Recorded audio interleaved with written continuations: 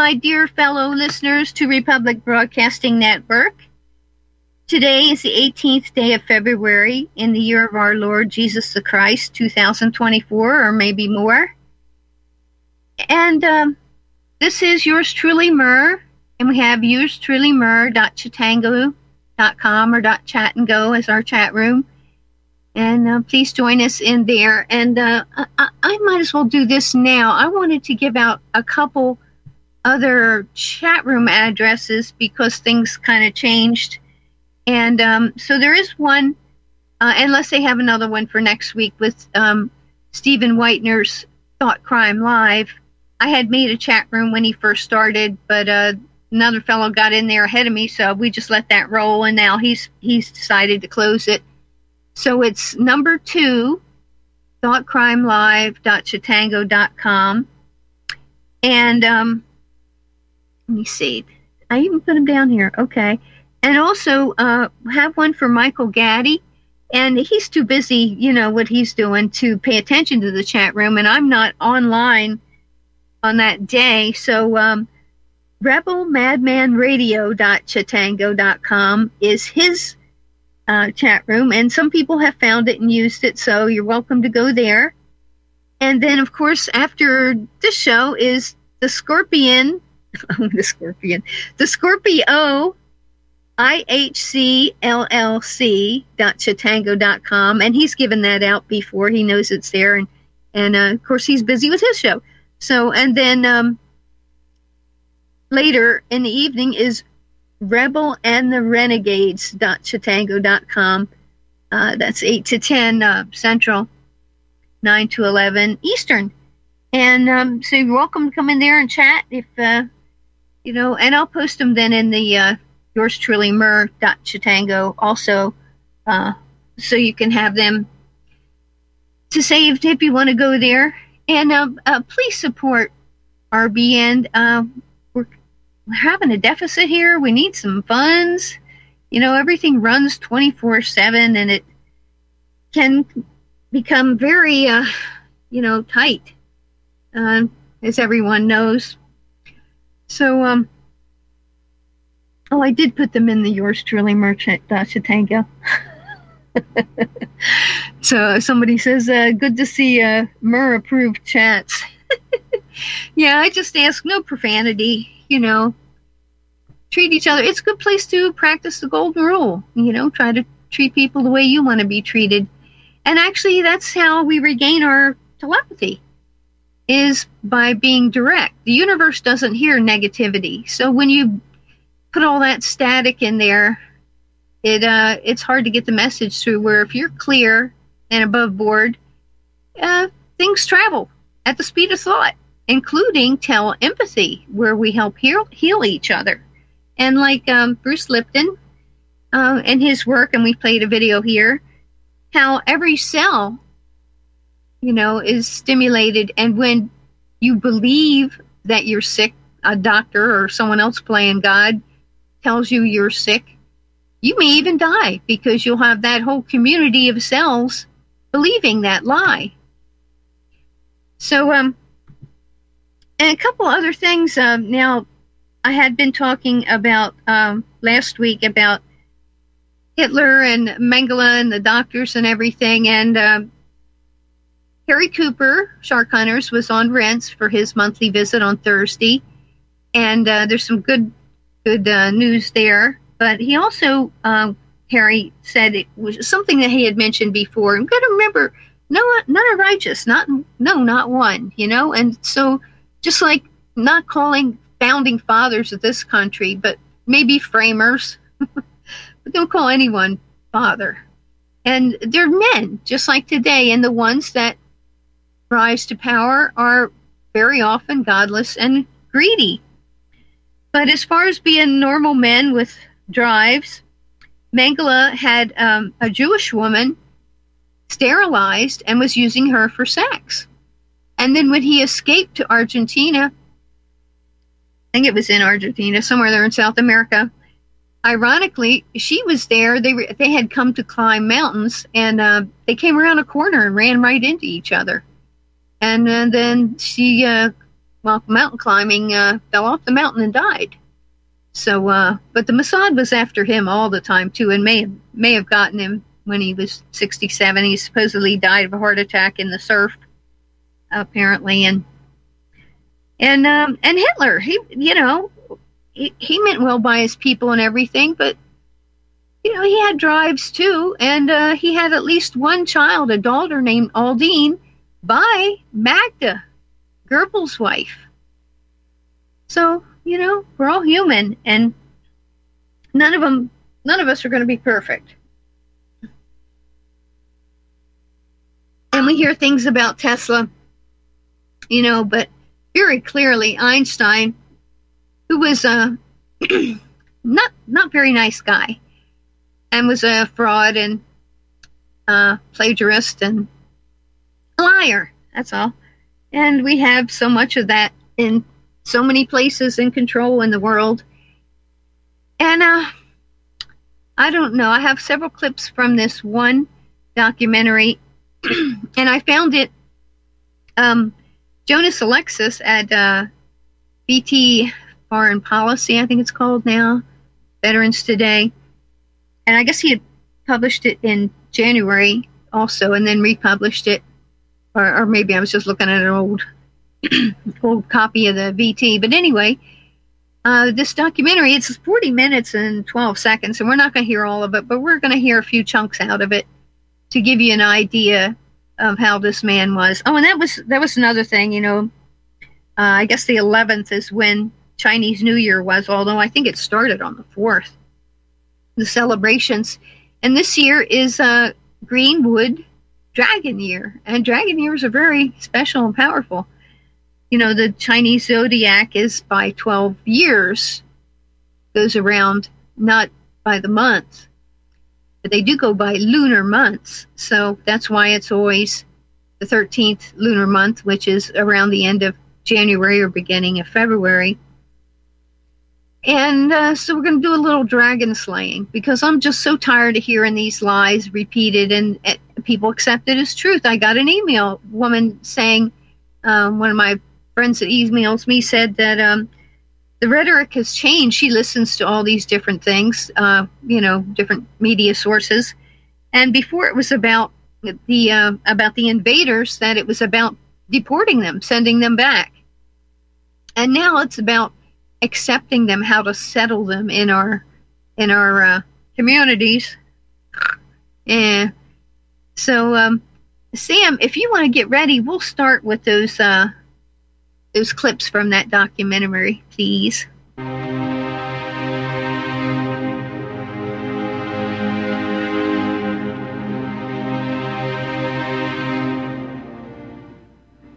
Albert Einstein is widely acclaimed as one of the greatest and most influential scientists in history.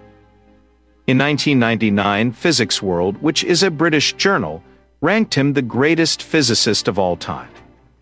Similarly, the History Channel called Einstein the greatest mind of the 20th century.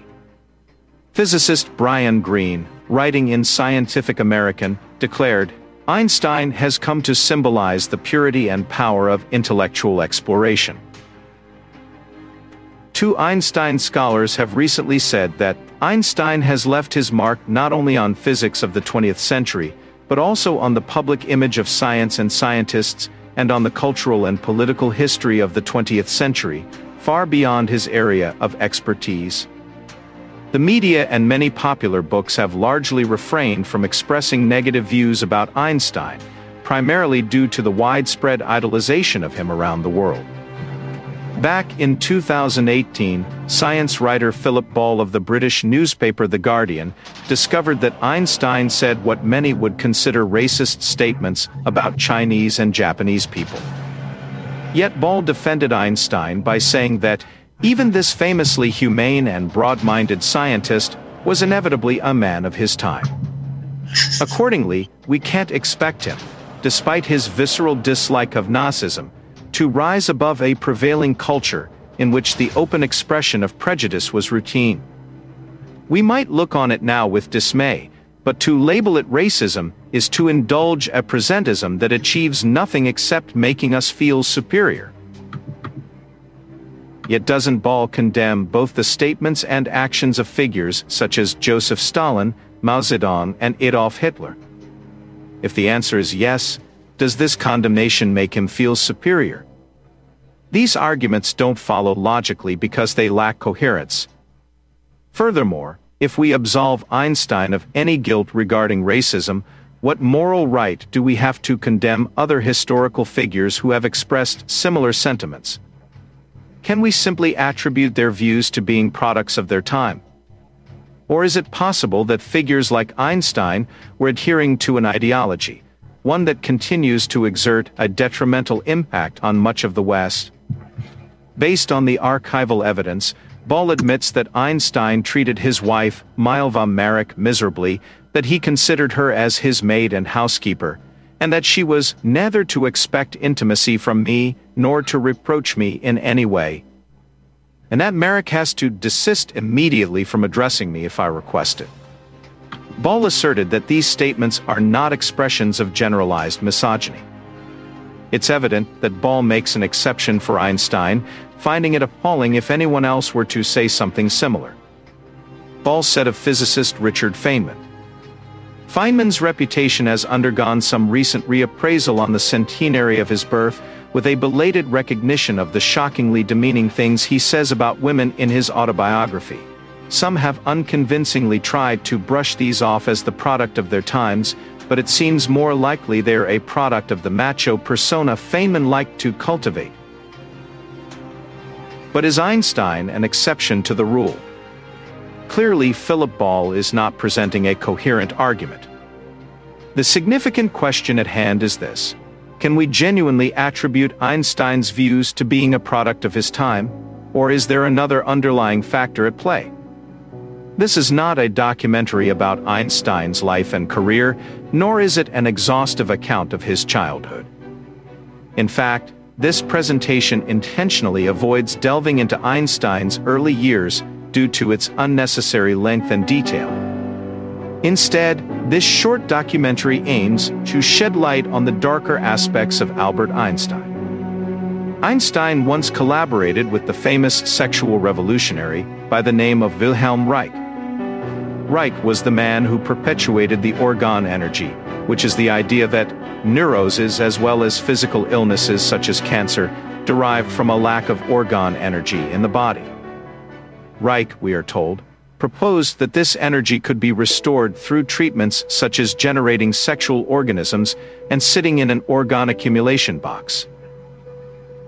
I think you meant orgasm. It didn't take a orgasms. genius to realize that Reich was onto something unrelated to science and entirely focused on perpetuating his sexual revolution. Reich, an Austrian Jew, was a key figure in the sexual revolution, credited with coining the term itself. Among his popular works are The Sexual Revolution, The Mass Psychology of Fascism, and The Function of the Orgasm. Alongside figures such as Erich Fromm, Erik Erikson, and Ernst Simmel, Reich belonged to a cohort of ideologues in the 1920s and 30s who, according to Elizabeth and Danto, viewed psychoanalysis more as a social mission than merely a medical discipline. Reich established his network or organization known as Sexpol, an abbreviation for the German Society of Proletarian Sexual Politics. Reich writes in his book, The Sexual Revolution, "We do not want to see natural sexual attraction stamped as sin, sensuality fought as something low and beastly, and the conquering of the flesh made the guiding principle of morality. If moral concepts with respect to sexuality ought to be eliminated, then almost anything is permitted, including sex with children, which Reich advocated in his book The Mass Psychology of Fascism." By 1932, Reich was so radical that Freud himself had to urge his followers to, quote, step against Reich. Anna, Freud's daughter, said, "My father can't wait to get rid of him inasmuch as he attaches himself to psychoanalysis. That which my father finds offensive in Reich is the fact that he has forced psychoanalysis to become political." Anna added that psychoanalysis has no part in politics. The narrative takes an intriguing turn in January of 1941, when Wilhelm Reich engaged in an almost 5-hour discussion with none other than Albert Einstein. During their meeting, they delved into what Reich termed sex economy. Notably, when Einstein expressed concerns about the increasing anti-Semitism in Germany, Reich corresponded with him, asserting that he had uncovered specific biologically effective energy that exhibited behaviors differing from what was understood about electromagnetic energy.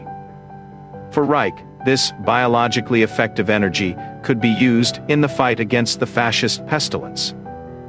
And this sexualized ideology would be a rival, perhaps, to the incipient atomic bomb.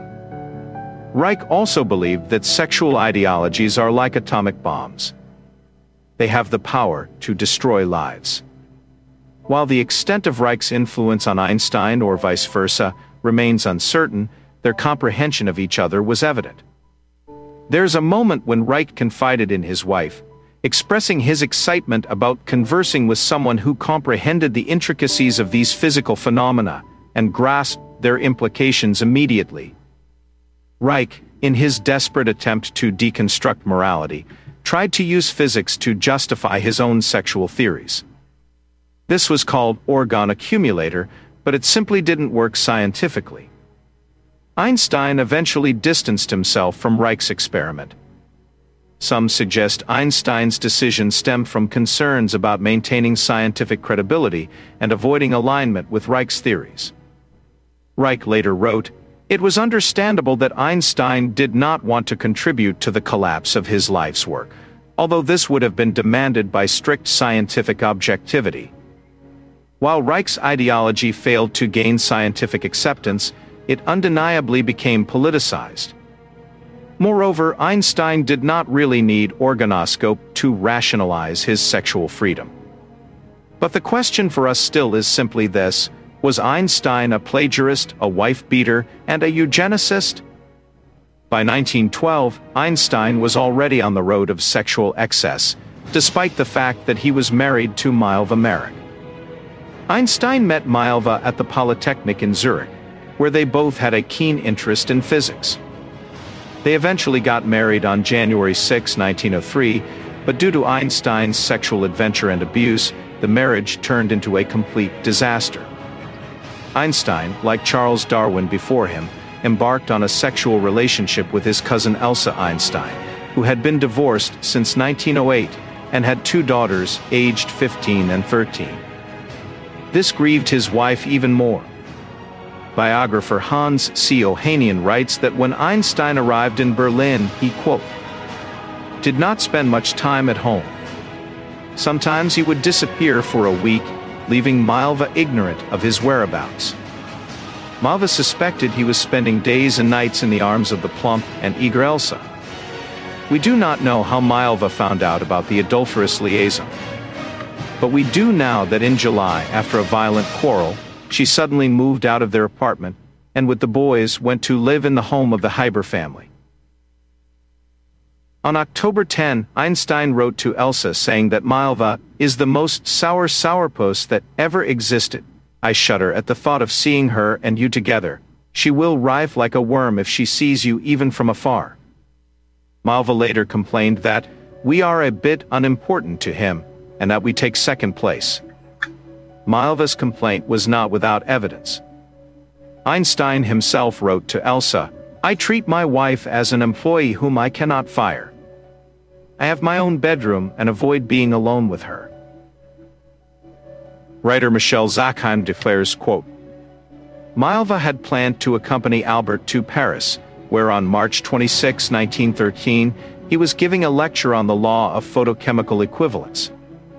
But on March 14, Lisbeth Hurtwitz, the daughter of family friends, wrote in her diary that she and her mother had visited Milva and were shocked to see Milva with her face badly bruised and swollen. Albert explained that it was caused by a dental problem. Milva would not answer her friend's inquiries. Albert traveled to Paris alone. Zackheim says that even after all the humiliation, Milva persisted in trying to hold her marriage together. Then Albert unleashed a list of unreasonable demands to Milva, which the Daily Mail called a misogynistic manifesto. Quote, Albert decided that if Malva wanted to stay married to him, she would have to obey his rules. A. You will see to it, 1. That my clothes and linen are kept in order. 2. That I am served 3 regular meals a day in my room. 3. That my bedroom and study are kept in good order, and that my desk is not touched by anyone other than me. B. You will renounce all personal relations with me, except when they are required to keep up social appearance. In particular, you will not request 1. That I sit with you at home, 2. That I go out with you or travel with you. C. You will promise explicitly to observe the following points in any contact with me. 1. You will expect no affection from me, and you will not reproach me for this. 2. You must answer me at once when I speak to you. 3. You must leave my bedroom or study at once without protesting when I ask you to go. D. You will promise not to denigrate me in the eyes of the children, either by word or by deed. Ever since you have been in Berlin, you have become quite nasty. You should know that people take an interest in the way the great man himself, of course, behaves. Shortly thereafter, Einstein wrote to a friend, Life without my wife is a veritable rebirth for me personally. He continued to humiliate his lovely wife throughout his life, saying things like, Had I known you 12 years ago as I know you now, I would have viewed my responsibilities toward you at that time quite differently.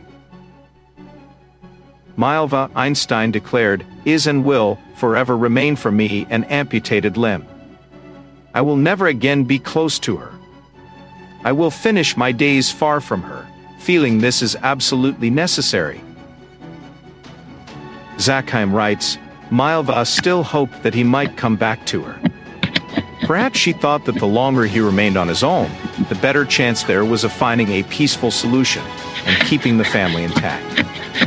After all, he had told her that he liked being a bachelor and that his autonomy revealed itself as an indescribable blessing to me. She could not believe that he was asking for a divorce. It could only mean that he wanted to remarry. In 1919, when the marriage between the two partners was finally over, Einstein's own statement seemed to have confirmed that he did indeed get involved in physical abuse. He specifically declared to the court that he had no accusations against the plaintiff, his wife.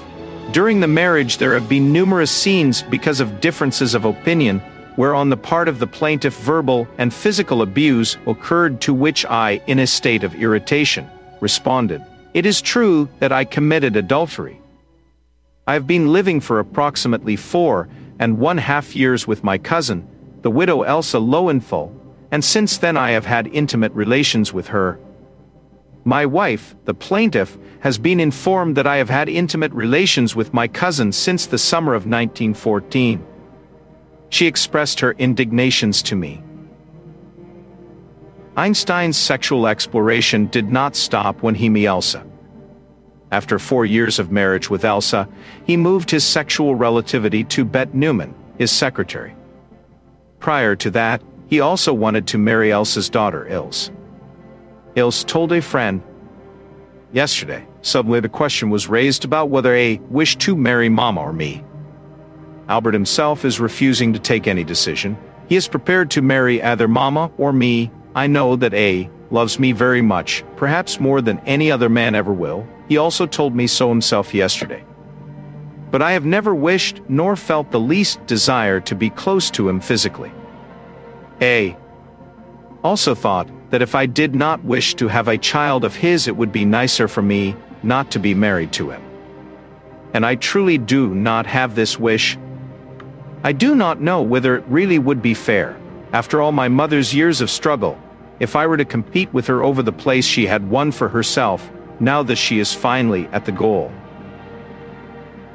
When the divorce between Einstein and Malva finally occurred, Malva never remarried. Albert, on the other hand, was only just beginning his romantic exploits. He continued his pursuit of women and his extramarital affairs long after his marriage to Elsa. Zackheim writes clearly, Albert had no patience with and very little respect for women. The only female scientist to whom he accorded a modicum of respect was Marie Curie, and even that he could not do without qualification. Even from Elsa, he kept his distance. Once when she referred to the two of them as us, Albert retorted, "Talk about you or me, but never about us." Arguably, the most shocking claim, based on evidence from Zackheim, suggests that Einstein abandoned his only daughter, Liesl, purportedly due to the belief that she was mentally handicapped. Einstein's younger son, Eduard or Tiet, born in 1910, developed schizophrenia as a young man, apparently in consequence of a disturbing love affair with an older woman.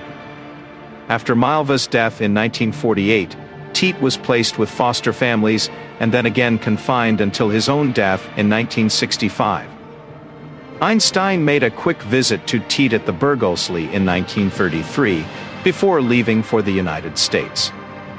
After that, he broke off all contact and sent no letters. Okay, thank you. And we'll learn about his plagiarism when we come back from the break. Thank you, Sam.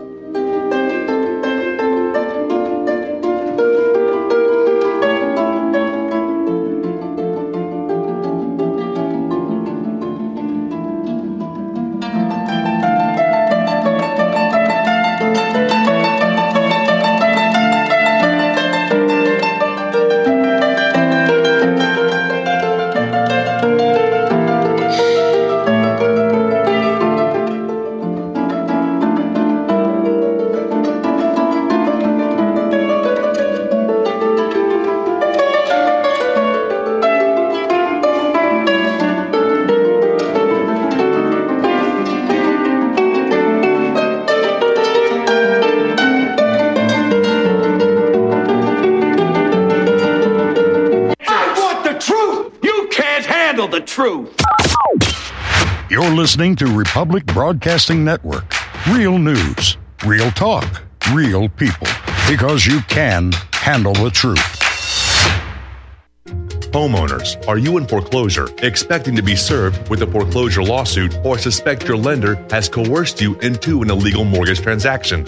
A huge number of mortgages made in the last 10 years have legal issues and are possibly defective. State laws and the U.S. Supreme Court have upheld that defective mortgage documents are grounds for foreclosure defense and for counterclaims in favor of the homeowner. If your mortgage has been sold or assigned since closing the loan, it may be defective and you may be paying the wrong party, and the lender may not have standing or the right to foreclose or collect payments under the law. If you would like to know if your mortgage is legal or not, or know if you are paying the right party, we can help. Our initial consultations are free of charge. We are not attorneys. We are legal researchers and work closely with experienced lawyers who know how to help you find the evidence to help you keep your home. Email Tom at republicbroadcasting.org. TOM@republicbroadcasting.org. My name is John. I'm the founder of Blackout Coffee, and I started Blackout because I really love coffee. I've always loved coffee, and after traveling so much to Europe, South America, and trying so many different coffees that were so good, and every time I came back to the U.S., I was so disappointed with the coffee, so I figured that I had to do something about it. The biggest difference is on the beans and the roasting process, how we roast it, and how fresh it is. The fresher the roast, the better the quality. Here I have all of the coffee. It's roasted within 1 to 2 days prior to being shipped. So it literally gets to consumer's house within 3 to 5 days after being roasted. If you like coffee, you have to try ours. It's fresh roasted. It's one of the best beans that we can get, and you will definitely see the difference. Visit blackoutcoffee.com and use the coupon code REPUB10. That's REPUB10.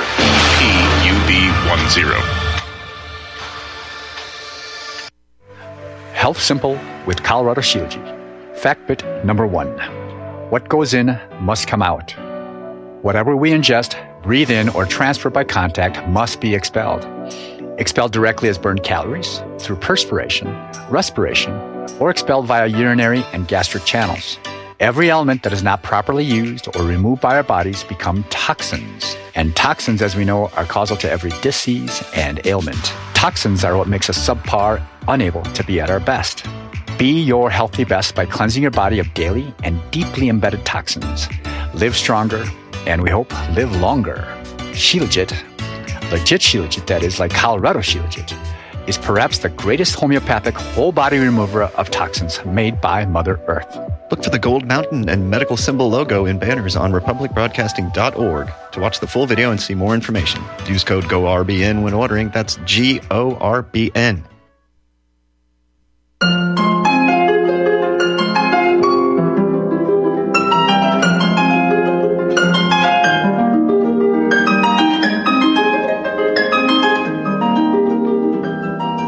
Okay, we're back.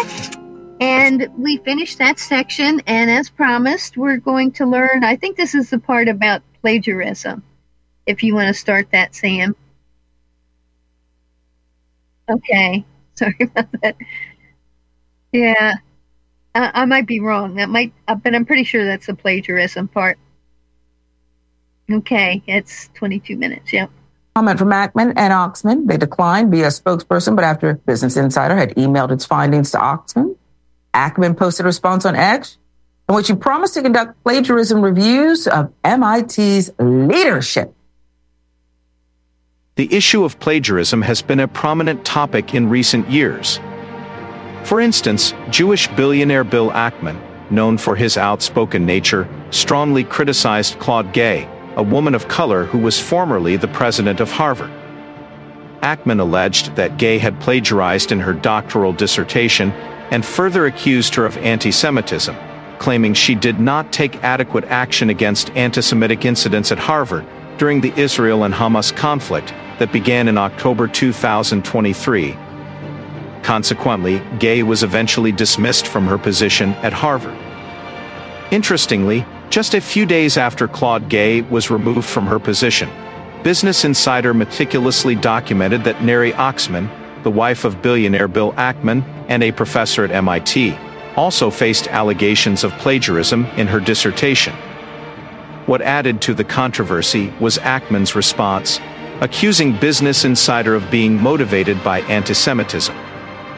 This suggests a concerning double standard, where Ackman feels justified in accusing others of plagiarism, yet alleges bias when the same scrutiny is applied to his family.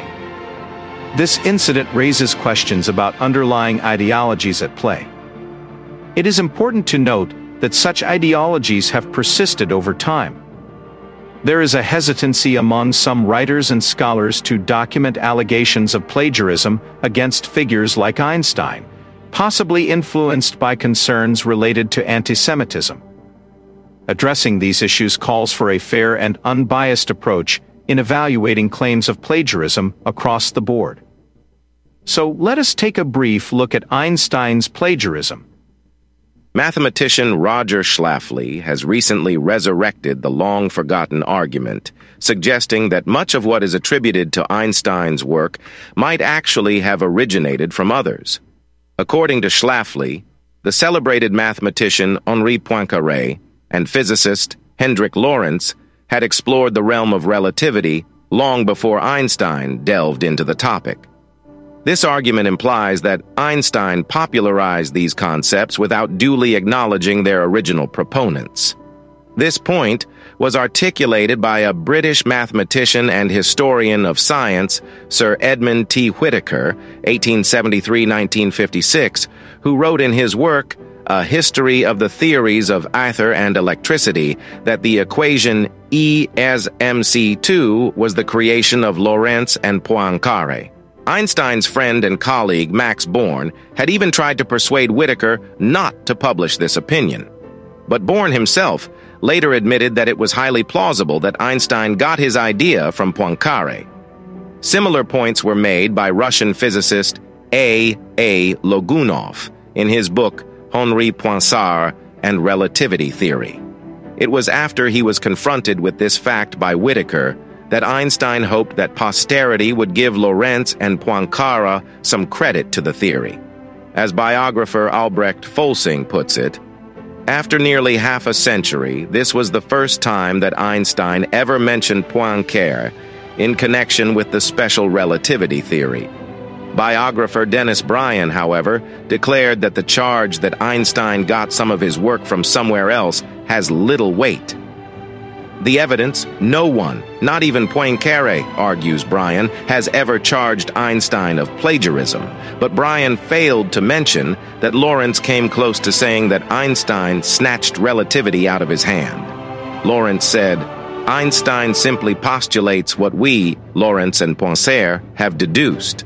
Schlafly argues, "On every essential part of special relativity, Poincare published the same idea years earlier and said it better.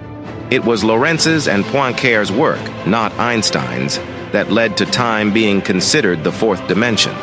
Schlafly continues to say that while historians prefer to credit Einstein for the theory, no one can dispute the fact that Poincaré discovered all the elements of special relativity with help from Lorentz and others, published them before Einstein, and developed a theory that was either identical or observationally equivalent to Einstein's.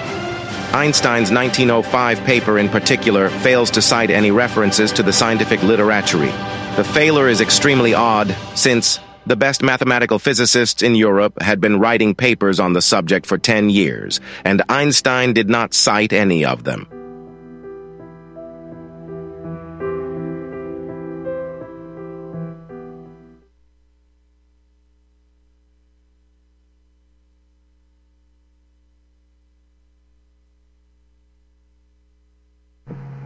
Oh, I had myself muted, sorry.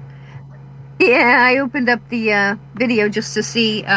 Anyway, yeah, that was his about plagiarism, and you see how it tied in with the Jews and the MIT and the Harvard and the plagiarism today.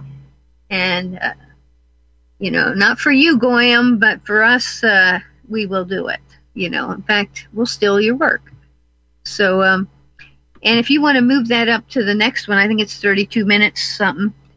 Oh, okay. And this, I think, is past determinism, but it's more about the E equals MC squared and Lenin. So go ahead, Sam. Objections to this documentary may arise, with critics suggesting that Einstein could not have plagiarized the work of Lorentz and Poincaré due to his purported lack of knowledge about their contributions. These people claim that Einstein worked in isolation with limited access to physics literature. However, this assertion is inaccurate. Maurice Solovine, a mathematician and philosopher who collaborated with Einstein, contradicts this notion. Solovine openly admitted that both he and Einstein enthusiastically studied Poincaré's 1902 book for weeks. Moreover, Einstein himself suggested that he had read Poincaré's and Lorentz's work meticulously.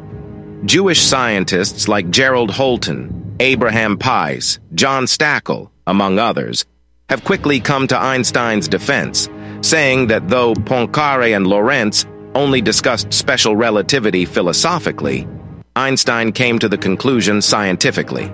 Totally false. If you are physicist and mathematician, go check the historical evidence and see if those Jewish scientists are right. A classic example would be the general relativity priority dispute, which involved theoretical physicist Friedwert Winterberg of the University of Nevada and three other scientists, Leo Corey, Jürgen Wren, and John Stachel. In 1997, Corey, Wren, and Stachel wrote an article entitled Belated Decision in the Hilbert-Einstein Priority Dispute, saying Einstein did not plagiarize on the work of mathematician David Hilbert. The authors also claimed or suggested that it wasn't Einstein who plagiarized because Hilbert corrected his paper after seeing Einstein's paper. According to Winterberg, this is completely false. The following long quotation is from Wikipedia. Winterberg published a refutation of these conclusions in 2004, observing that the galley proofs of Hilbert's articles had been tampered with. Part of one page had been cut off. He argued that the removed part of the article contained the equations that Einstein later published, and alleged that it was part of a crude attempt by some unknown individual to falsify the historical record. He alleged that science had refused to print the article, and thus he was forced to publish it in Germany. Winterberg's article argued that despite the missing part of the proofs, that the correct crucial field equation is still embedded on other pages of the proofs in various forms, including Hilbert's variational principle with correct Lagrangian, from which the field equation is immediately derived. Winterberg presented his findings at the American Physical Society meeting in Tampa, Florida, in April 2005. What we observe here is that in order for Corey, Wren, and Stachel to challenge the notion that Einstein could not have worked in isolation on some of his papers, or that he derived ideas from various sources, including Hilbert, they had to give a redacted version of the Hilbert equation, not the complete work. This dismissal would undermine their perspectives entirely. It's worth noting that Corey, Wren, and Stachel's paper was published in Science magazine. Winterberg late wrote, "It has long been known that Hilbert had obtained these equations before Einstein." Wren is quoted in the Washington Post of November 14, 1997, with the statement, "I had personally come to the conclusion that Einstein plagiarized Hilbert."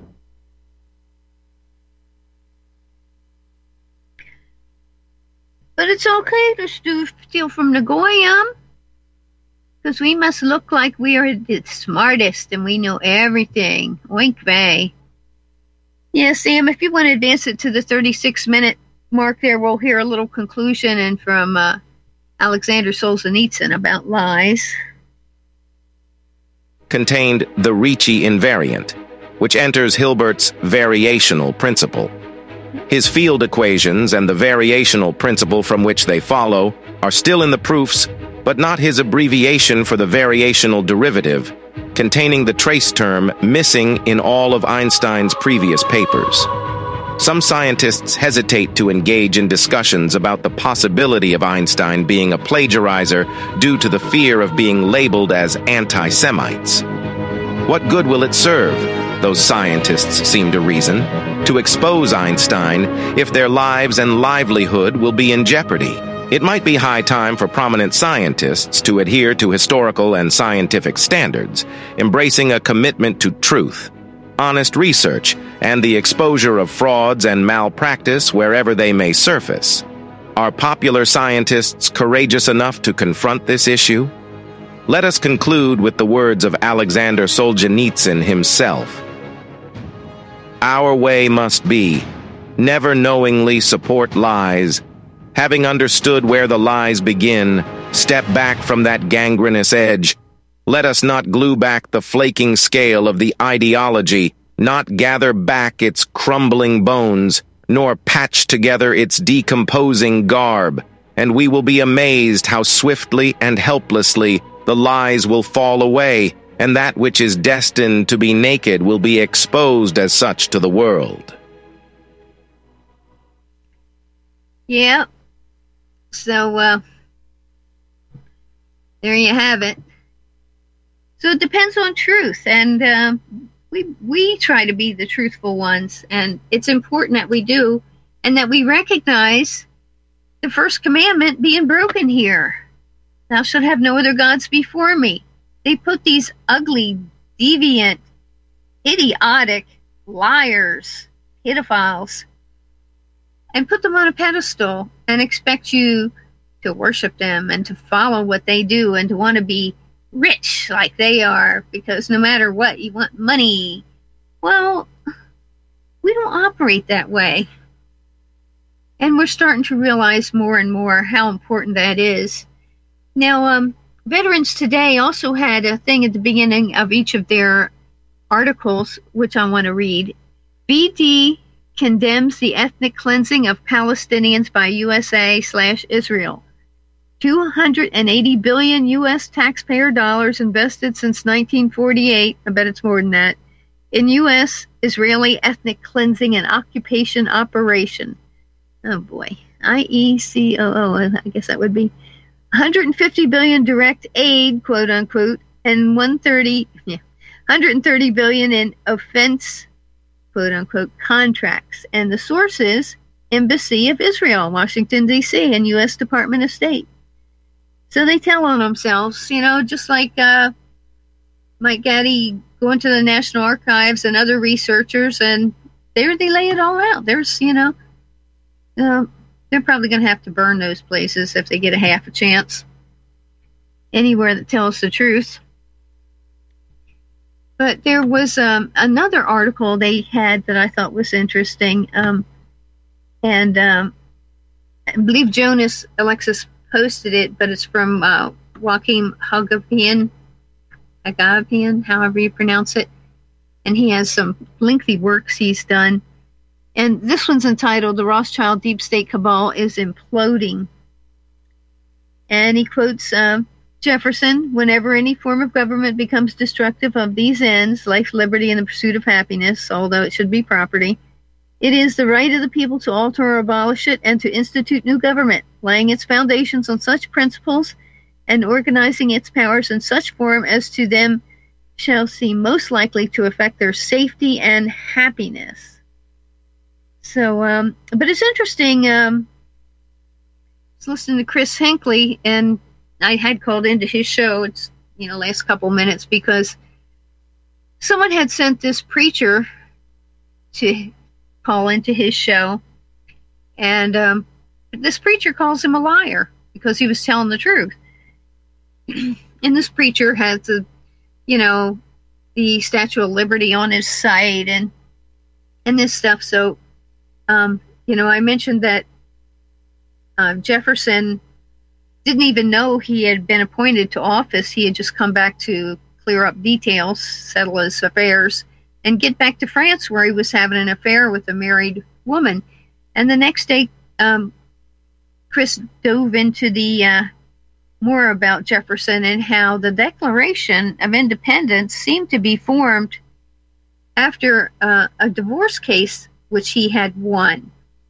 I think he won it, but there was only like one divorce granted in I don't know, however many years. They're very strict about that. This was still the law out of England. So we can see how the affairs of all of us between each other is constantly sort of set in turmoil. So there isn't any safety. There isn't anything you can rely on. Husband and a wife. It's a rare thing, it seems, these days. I'm hoping it's improving, but where they form a family and the man is the head of the household. He's the leader. He's next to God. That's how it is. And the wife and mother and the children are subservient to him. That's why they go after the men, especially the white men, because they're more likely to be Christian and follow these examples.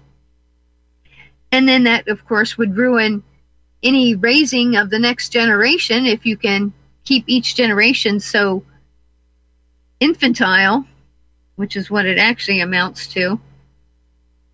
Constantly afraid of not being cared for. And that's the thing with the subconscious, too.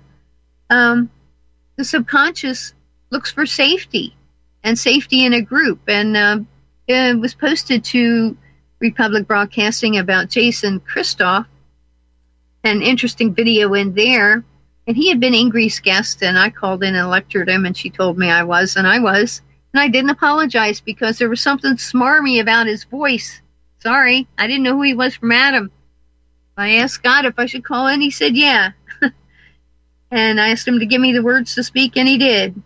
And they weren't totally appreciated, but what was interesting was the result of that conversation, how he went into depth about how unless you have a website and you have written books and all this, you can't have people come follow you. Well, I don't want people following me, but I don't want people following him or anyone else either. I want them to follow Christ. I want them to think for themselves.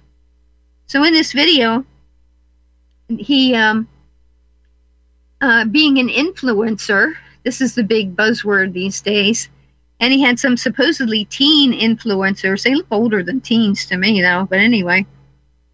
The Selfie Haven or Heaven or whatever it was, and so they had this bag of different things, and they were to go around with these different objects and take selfies of themselves on these different settings they had.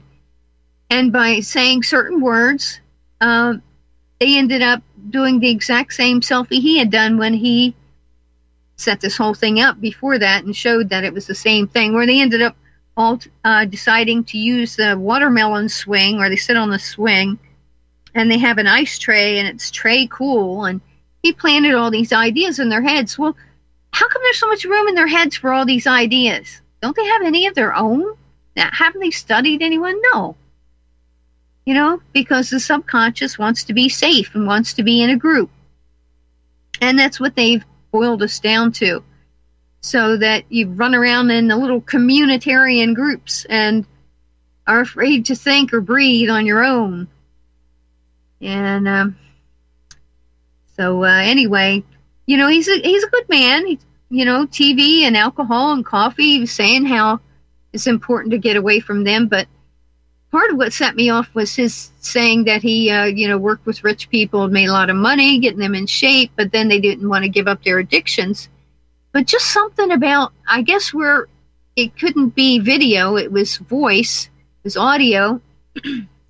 He had to get across his smarminess, and that is a word, you can look it up, smarmy. Yeah. To,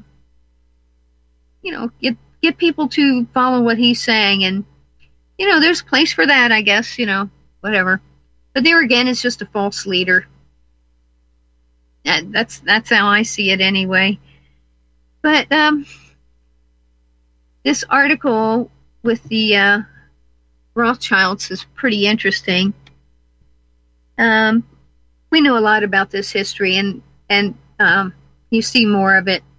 And you know, it's been going on forever. And the Rothschild women, they're never to be in power, but they breed very closely, inbreeding, and marry within the family. And very often you don't know that they are Rothschilds. Now, Amazing Polly, it was interesting, one of her videos, a woman from Israel, so Jewish, of course. She's living in Israel. And when, was it Richard Sassoon? No, what's the other one? Anyway, he had to do a video deposition about the, with the opium, problems. And there was I think it was in Oklahoma, a place they had built rehab, and so they were being sued, and basically what it turned out to be was most likely just money from one Rothschild pocket to another. But this woman in Israel pointed out to Polly, and then she had a video too about it, and it was interesting, her walking around her apartment and then breeze blowing through out there in the desert in Israel and the curtains blowing around, but that the wife of the one that was the manager, president, whatever, of this rehab was a Rothschild. So you can see how they've got their bases covered wherever there's influence and money to be had, but keep the populace in fear, the goyim in fear. Yeah, that's how it is.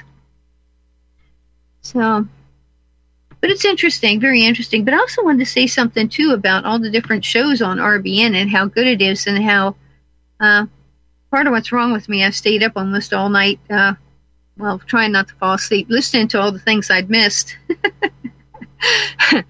And it was a really great show, Rebel Madman Radio, with along with Phil Turney as a guest was Kathy Meskel, I think her name is. I have to check me on that. But what a woman, what a patriot, and what a determined woman. And they have made this beautiful monument to the USS Liberty survivors and telling the story of it on this monument. And so you have to listen to that. But we'll be back after the top of the hour with some more babbling from yours truly.